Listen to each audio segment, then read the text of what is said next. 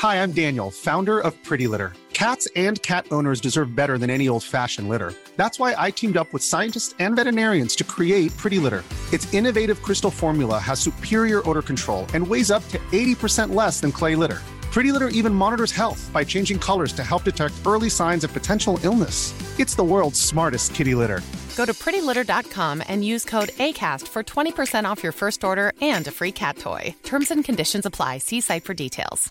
Mother's Day is around the corner. Find the perfect gift for the mom in your life with a stunning piece of jewelry from Blue Nile. From timeless pearls to dazzling gemstones, Blue Nile has something she'll adore. Need it fast? Most items can ship overnight. Plus, enjoy guaranteed free shipping and returns. Don't miss our special Mother's Day deals. Save big on the season's most beautiful trends. For a limited time, get up to 50% off by going to BlueNile.com.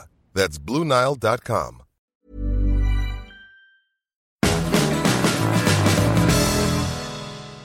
Hello and welcome to It's All Kicking Off, another football roundtable discussion podcast with myself, Adam Wilborn, Adam Cleary and Simon Gallagher from What Culture Football, here to discuss another burning football issue. But before we get into it, if you're a fan of this sort of thing, make sure you subscribe to What Culture Football on either iTunes, Spotify or wherever you get your podcast from for daily football podcasts. But gents, we are gathered here today to discuss Newcastle's biggest transfer fails. And of course, the catalyst for this, I'm not sure if you know, but Michael Owen's got a book out. First I've heard of this. Yes, and he has not many nice things to say about Newcastle. He That's said he a shame. Didn't know the Newcastle fans are flipping thing. Yep. He said he felt underappreciated, said it was the biggest mistake of his career coming to Newcastle, I think. Not a bad mistake earning whatever it was, 120 grand a week. All I will say is that Michael Owen, by his own admission, does not like watching films. He doesn't has seen seven films in his entire life. And I would say that perhaps if he'd watched more films, he would be better at making up stories. Now, he and Alan Shearer went at it on Twitter a few days ago as a result of all this. Life's funny, isn't it? Yeah. In the olden days, Alan Shearer just knocked people on the football pitch, and now he's in a Twitter beef with Michael It's Owen. weird, isn't it? Now, as Gary Lineker rubs his hands and says he's sitting on the fence. As an outsider, as a neutral, I was a huge fan of Michael Owens growing up. Obviously, just mainly as an England fan.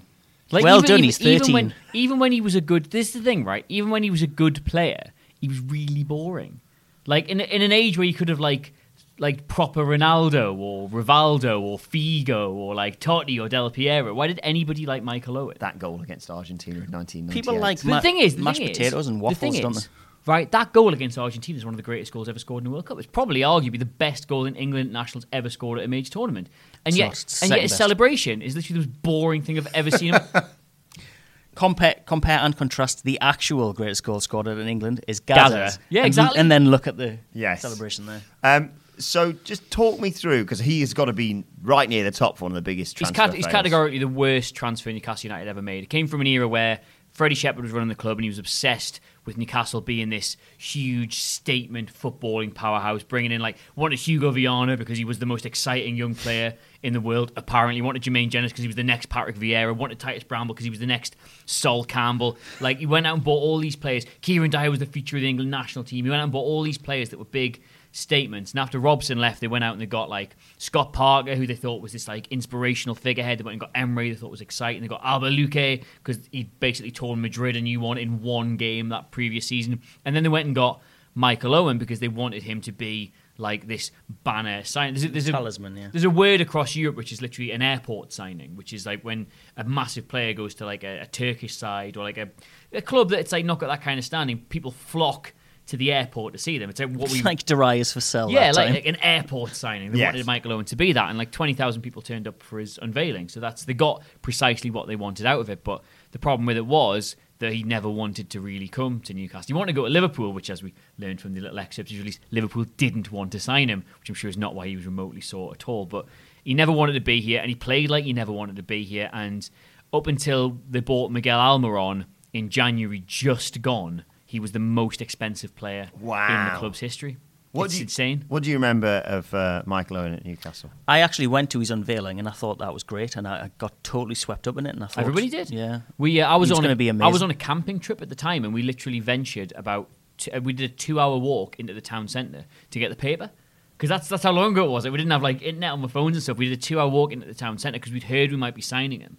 There's people on the campsite saying that, Newcastle have bought Michael Owen. So we walked 2 hours into the town centre to pick up a newspaper to see if it had happened. And on the front cover, the back page rather, was Michael Owen in a Newcastle shirt, and we couldn't believe it. It was fairly unbelievable. Like, Luque was around about the same time, and it was these two supposedly world class. This is what we were taught when they were signed. And I honestly can't remember a single game other than the West Ham game where he scored a hat-trick where he did anything. I was going to say, I genuinely can't remember a single thing he did in Newcastle. In the interests of fairness, his first goal against Man City where we won 1-0. Yeah. He looked really lively then, got a good goal. The derby where he scored twice. It was a penalty and a header, and he somehow nearly managed to miss them both, but he looked a cut above everybody else then.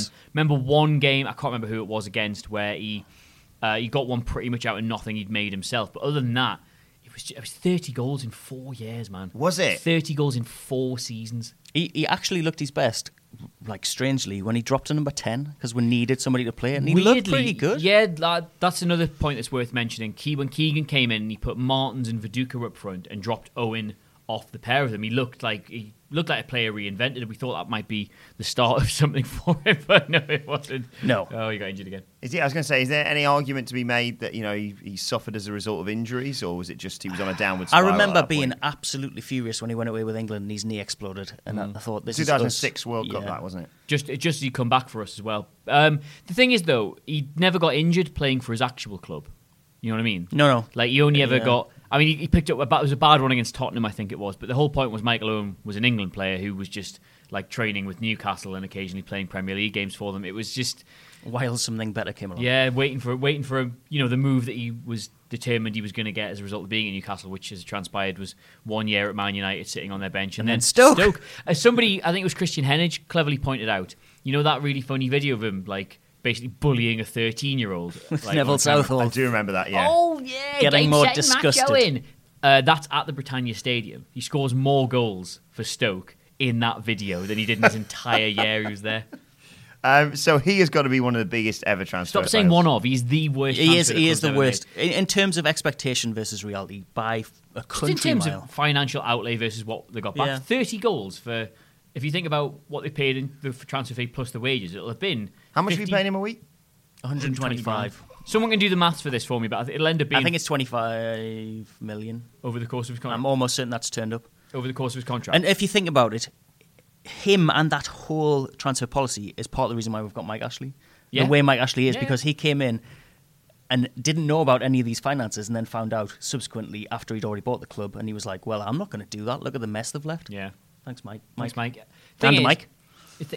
He was literally the crowning jewel in this like Folly Shepherd era, which would undoubtedly, had it gone on longer than it did, left us in probably a worse position. Leeds would have been Leeds, yeah, absolutely. They were spending money hand over fist. You've got other players there that are part of this, and it's just Owen was just the one that sums it all up. But the problem with Michael Owen compared to like every other player who was bought at that time, every other failed player, was that when they left, they sort of like had a bit of humor. You know, I made a lot of money there. I didn't do too well. I should probably just, even no matter what I might think about it, maybe speak fondly of my time. And the fans they put up with that, etc. Or just don't. Or just don't mention it at all. Yeah. Whereas Michael Owen has always been like, if the Georges understood the truth, they'd probably think I was amazing, and they'd probably hate their own club instead of hating me, a man from Cheshire who never really liked them. It's like the man is genuinely the dullest, most tedious, like fantasist about his own career. Like. He must come to Newcastle and see the Shearer statue and think, well, where's mine? Where's mine? What's going on here? Where's mine? That video where he does the helicopter tour is just, that sums up exactly how he sees himself in his head, because somebody's gone, do you want to do this? And he's gone, I could be a helicopter pilot. The brochure he released after his contract. He put out a brochure. Yes, I did see that. Pathetic Giza Job brochure. Oh, Michael Owen, the personal brand. It was just like... He's genuinely one of the most odious little toads I think I've ever seen in football. Are we going to read his book? That's what we have to ask, because that's what he's trying to do. I was going to say, did I see somewhere like there's a bookstore in Newcastle City Centre that has stocked every... You used to work I in fact used to work there. So is it stocked every football book ever? Yeah, the back page. It's amazing. The thing is, and it's not going to be stocking. And they refuse to stock it, yeah. Michael Owen's big point is that, I'm Michael Owen, I played for Liverpool, I played for Real Madrid, I played for Manchester United. I was always way bigger than Newcastle. Newcastle they've got these ideas above their station, they hate me when they should hate the owners, etc., etc., etc. Like, they're beneath me, all this, that, and the other. And yet, the man is quite happy for the national marketing campaign for his book to release excerpts about his time at Newcastle. On Newcastle's shoulders, yeah. You know what I mean? Like, if that was the regional press, if we were the only ones getting that, like if the Chronicle, because the Chronicle are getting excerpts of it, if it was just them, then fair enough. That's smart. How else do you make people in Newcastle buy your book? Fine. But that is the national marketing strategy, the global marketing strategy for his book, is to talk about Newcastle United while simultaneously saying they're not important. And he's the kind of person that won't even see the irony in that, because it's just... Yeah, let's move on. I've hit it. Go on. We could talk about him. One name that immediately leapt into my head, even as a casual fan, is Jean-Alain Boumsong. Can I tell you a funny story about Jean-Alain Boumsong? Please do. There were two things. My friend Nick, hello Nick, if you're watching, he used to be the kind of person who would diligently write letters to like celebrities and stuff, but not like in a weird way, like stuff he thought genuinely could be helpful. He'd write a few to Bobby Robson every now and then. Oh. And one summer, he wrote a letter saying, "Hello, Bobby. I know the club's got scouts all over the world, etc., etc. But I see where this is headed. But there's a player in France who is available on free this summer, and I've watched. I don't know how he'd watched him, but he'd watched it. I think he might be a really good pickup to play alongside Woodgate. He's called Jean-Alain Boumsong. I think he's available. He's available on a free. He's playing for Marseille, I think. He's playing alongside Philippe Mexes. I think he would be a great fit at Newcastle." And he got a letter back saying, "Thank you very much for your answer. Unfortunately, Bobby Robson cannot answer every letter the club gets sent." And he ended up going to Rangers. Smash cut, literally 6 months later, Robson's gone, Souness has been installed, and Newcastle shell now 8 million, which at the time was a lot of money. For a centre-half especially. Shell now 8 million to bring him in, and he was absolutely dreadful. I can add to that story. I should point out Woodgate had gone as well by that point. To add context. Bramble and Boumsong, wasn't it? Yes. Boumsong started his first game. He came on the pitch against Yeading in the FA Cup. Didn't look. And the ball hit him in the middle of the back as he thought it was dropping over his shoulders. And it was like, oh, no, that's not a good sign, is it, for a centre-half? Against Yeading as well. Yeah, that's like not a team that people don't believe exists. That's not him mispronouncing Reading. I know. Yeading, non-league Yeading in the FA Cup. Thing was, his first couple of months, he actually looked really tidy. Had really good on the ball. It was thanks to Titus Bramble. Yeah, he formed a fairly good partnership at the back. We looked more stable and steady, but there was literally a game. I think it was Man United where he dropped an absolute bollock. He gave it. I think it was 0-0. It was a really tight game. We looked like we actually might go on and win it. And with about an hour or 20 minutes to go, he just chucked an absolute no-brainer. Can't remember exactly what he did, but it was completely his fault. I think he misjudged the bounce of a ball or something. Man United got in, scored, and ended up winning 2-0. That sounds familiar, yeah. That's disappointing. But to be fair, being solid the first couple of months, you can forgive him this one mistake. We weren't really expecting too much out of the game anyway, and he just never, ever recovered. And when we went down, he ended up going to Juventus. What? I know. Juventus it was just after Juventus had got demoted for match fixing. So it was, But he wasn't the real Juventus. Wasn't the real Juventus. It was just the Nedved Buffon banter years Juventus. Yeah, Jean-Alain Boumsong. Not a good player, but I will say I went to the Camp Nou a few years ago to watch Barcelona in the Champions League. They played Olympiacos. Djibril Cissé was up front, and at the back was Jean-Alain Boumsong. Still going. Yep, marshalling Lionel Messi and doing a good job, I might add. Not for Barcelona. To clarify. For Olympiacos, marshalling Lionel Messi and David Villa, and I think Bojan and Pedro. And honestly, the 6-1 scoreline. 10 or 11. Mother's Day is around the corner. Find the perfect gift for the mom in your life with a stunning piece of jewelry from Blue Nile. From timeless pearls to dazzling gemstones, Blue Nile has something she'll adore. Need it fast? Most items can ship overnight. Plus, enjoy guaranteed free shipping and returns. Don't miss our special Mother's Day deals. Save big on the season's most beautiful trends. For a limited time, get up to 50% off by going to BlueNile.com. That's BlueNile.com. Hi, I'm Daniel, founder of Pretty Litter. Cats and cat owners deserve better than any old-fashioned litter. That's why I teamed up with scientists and veterinarians to create Pretty Litter. Its innovative crystal formula has superior odor control and weighs up to 80% less than clay litter. Pretty Litter even monitors health by changing colors to help detect early signs of potential illness. It's the world's smartest kitty litter. Go to prettylitter.com and use code ACAST for 20% off your first order and a free cat toy. Terms and conditions apply. See site for details. So they're the two blindingly obvious ones. For devoted Newcastle fans, what other names really leap out at you when I say transfer fails? We've already mentioned one of them, and he sort of gets away with it slightly because he scored a very famous goal against Sunderland. Yes, and Albert is Luque. part of a very famous song. Yes. Even Albert Luque scored, which gives you an indication of what we it was thought. 4-1, even Chopra scored. Oh, sorry, yeah. Club insider Michael Chopra. Yes. Think about Steve Wraith, Michael Chopra. Luque was another one who was... I think he was rather unfortunate because they said he pulled a muscle in like his second or third game at the club. And I remember reading at the time, the reports were that the muscle tear was so bad, it was similar to a leg break in terms of like pain, rehabilitation time, damage to the overall like cartilage and everything.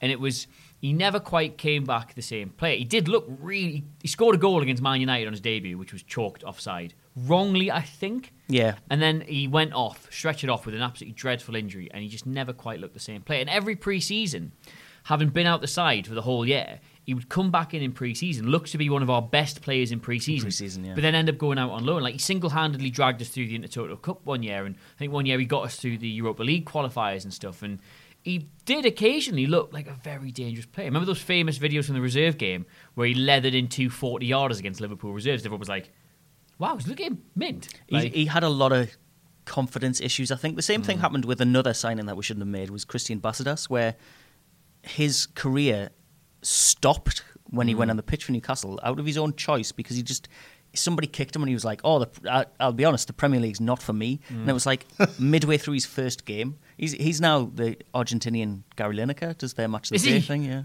which I found out quite recently. But yeah, I think it was a bit of a culture shock, and the fact that I remember that injury being really bad, and it was the thigh muscle, which is a hard one to heal. I'm a physiotherapist now, you see, which is the same one that Jermaine Jenas was out for a while with, and it was nowhere near as bad. But it was Adam Cleary, who are some other names that jump out? One you've not got on there, which I'm surprised at, is Stefan Givarch, because he normally makes the top couple of entries in like big Times or Telegraph sport lists for worst ever Premier League signings. Like 98 World Cup finished. Newcastle United go and buy one of the French World Cup winners, a centre forward, lively, erratic player. And he could be, could really change the dynamic of the attack. Could be great with Shearer up front, etc., etc. And nobody really looked at the fact that I don't think he got on the pitch for France during the entire World Cup. And he just was the only Duff player in that entire squad. That French side in '98, arguably one of the finest squads ever assembled at a World Cup. Newcastle went and bought one of them, and they got Stefan Givarch. Yeah. He was sure. His goal record was pretty good. That's how we sneaked into that French team, but I don't know how. I just don't. He literally did nothing, less than nothing for Newcastle. Nobody can say he was a bad player, particularly, because we didn't see him. He never got out of training. A lot of the players on this list that we'll talk about as worst Newcastle signings, you can make a very big case for weren't bad players. Either were unlucky with injuries, they just ended up, some of them I'm going to really get into, ended up with absolutely wank managers. Yes, the bottom of this list is quite shocking, but it's kind of...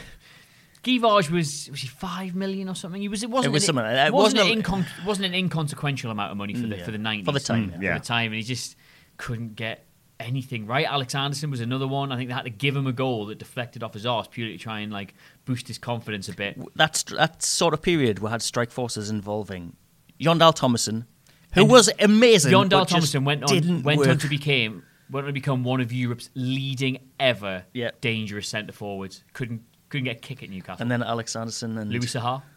Yeah, Anderson. I mean, it was good, but we couldn't muster up 2.5 million to make his loan for Louis Saha. He scored an amazing goal in the FA Cup. He did. But then we're like, we'll pass. Can we get in on some of the big bands? We're quite happy with Givarch. Yeah, feel free, jump in. I see you got Alan Smith there. Well, there was I agree that he's bad. A few players that I wanted to mention who were, very good for other clubs. Captain in the Championship under Houghton. But he didn't play very much. You kidding? He was. I've just had this discussion with somebody else. I don't think he played every single game. Well, nobody played every single game. No, that's true. Alan Smith was fantastic in the Championship. I just think the part of that question, the part of that sentence that matters the most is in the Championship where we were because we had players like Alan Smith the season before that. Don't get me wrong, that Sam Allardyce signing spree invariably ended up relegating the club. The Casapas, the Jeremy? the Jeremys, the David Rosenals. God, I don't even want to talk about It's a horrible team. Let's talk about Damien Duff, because He's another one. Damien Duff, to be fair, it's hard to make this argument for because he looked like being such a bargain at the time. I think it was only $5 million they paid from Chelsea while he was still getting in Chelsea starting 11. Premier League winner, yeah. Thought we'd picked him an absolute worldie there, but he was in and out. He never looked fully confident. He regressed massively in terms of form.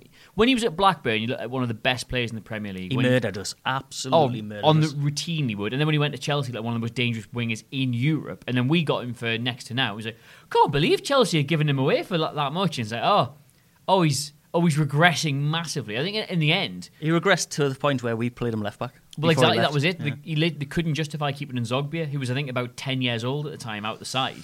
So they put Duff in at left back and Nzogbia in at left wing. He was another one whose attitude was always a bit suspect. And he's linked so tightly to that relegation because the image of that relegation is him lazily sticking a leg out and backheeling it into his own net from quite a distance out as well. A goal against Aston Villa that ultimately relegated Newcastle, and it was a really half-arsed, leg out block from Damien Duff that deflected it in. We were saying before we came in here, I distinctly remember that game and that season because I was, and I'll continue to do it because I'm an idiot when it comes to sort of stuff like this.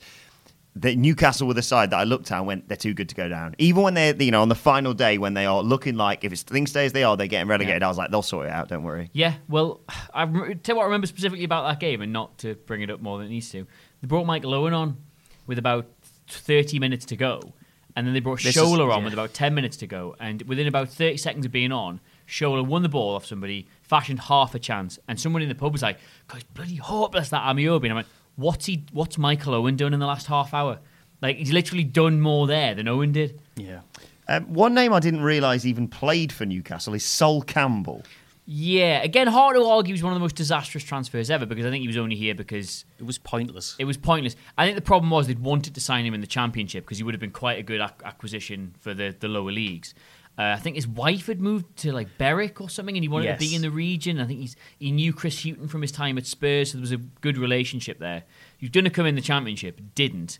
Because was that the year we did Notts County? Notts County, yes. Yeah. This is why I'm so when he got released Notts from that, County were like the Galactico signers. It was so weird. So they told me they were going to sign Roberto Carlos and Luis Figo and stuff. And turns out they've got no money whatsoever. Yeah. He came and he played a handful of games in the Premier League for us. He was, to be fair, he played centre-back. That game would be absolutely bantered Liverpool off the planet. But other than that, he was dreadful. He did one sliding tackle that lasted 40 he's still going now, isn't he? That was I just remember one against Croatia for England that he did that, and it was similar to that. It was let's talk about Siem de Jong. Yes. Siem de Jong was a fantastic footballer. He was, but as I said before, he had no working limbs or organs. No, but he did when we signed him. I think he was on a sort of Final Destination cursed flight that was supposed to crash. Interesting. And then it didn't, and death came after him, and just...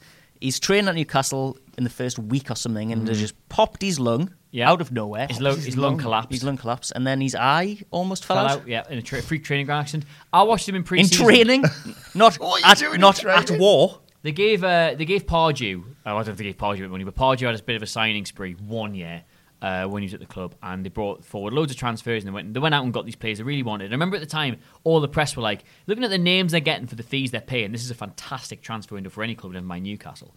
And I watched De Jong in pre-season, and genuinely, I know it's pre-season, a lot of players aren't quite match fit, or things aren't sticking. He was playing every single position in the opposition's half. He was playing left, right, centre, edge of the box, deep and stuff. He was picking the ball up, he was moving it around, and I was genuinely sitting there going, we've got one here, bloody hell. I thought the same thing. He's a fantastic player. It's one of those ones where the conversation's already happening about how long can we keep a hold of him.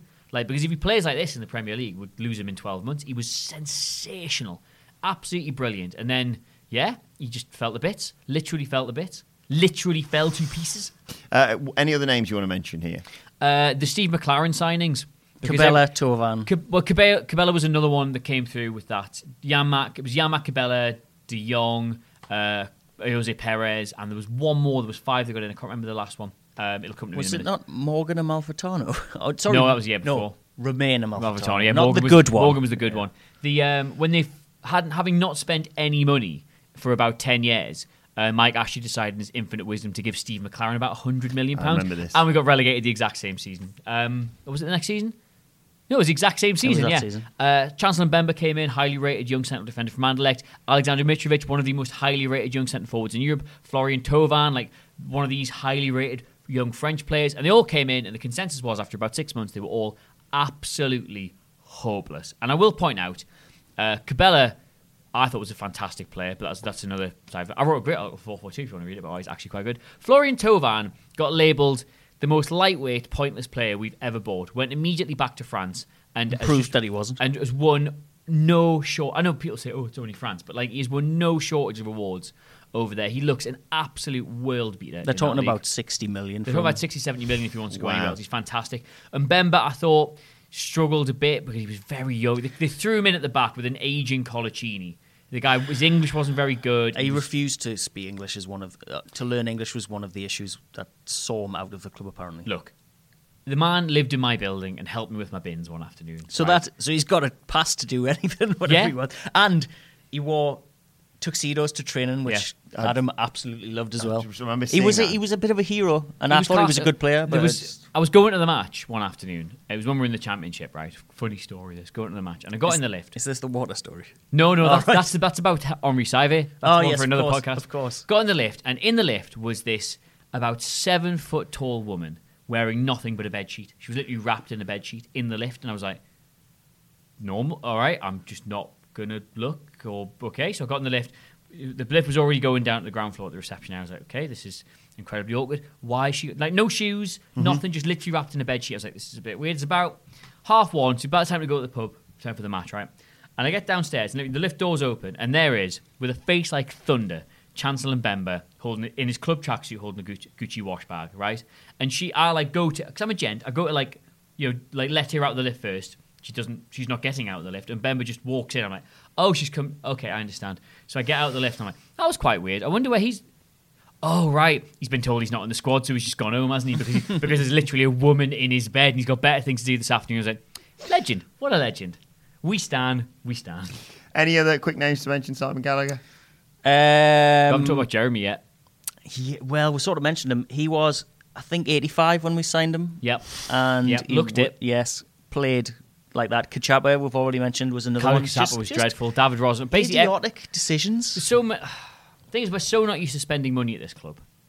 No. That, like, whenever anything's spent, there's an expectation level on anybody coming in that they've got to be good. Yes. Where it's like, I mean, look, Brighton chucked 20-odd million away on a centre-forward last summer, and he's been hopeless, so he's back on the bench now. Nobody seems to be making a stink about that, whereas we spend anything remotely approaching the market value, and we're like, well, best be good then, because we're so not used to spending money lately. And then we'll buy, like, Fabian Schär for nothing, and everyone's like, well, he must be rubbish. Look how much he's cost, and he's just amazing. Fernandes next to nothing, Schär absolutely nothing, Dummett, academy product. Like that's the key. Dubravka. Stop spending money and just buy, Hosselu. I'm not having that. I'm glad Hosselu's not on this list, by the way. I still remember that goal against Liverpool we were watching in the pub. That was great. He was absolutely terrible. Hosselu? He was not up to standard to play for Newcastle United. It wasn't his fault. Neither was Daryl Murphy, and our fans absolutely love these two as like legends. Yeah. Because I fully admit they played their hearts out. Let joy in. But let joy in. Let us know your weren't good enough. Let us know your thoughts on Newcastle's biggest transfer fails and Michael Owen in the comment section below. And you can tweet them to us at WhatCultureFC. Watch there. Follow all three of us. You can follow Adam Cleary at Adam Cleary CLERY.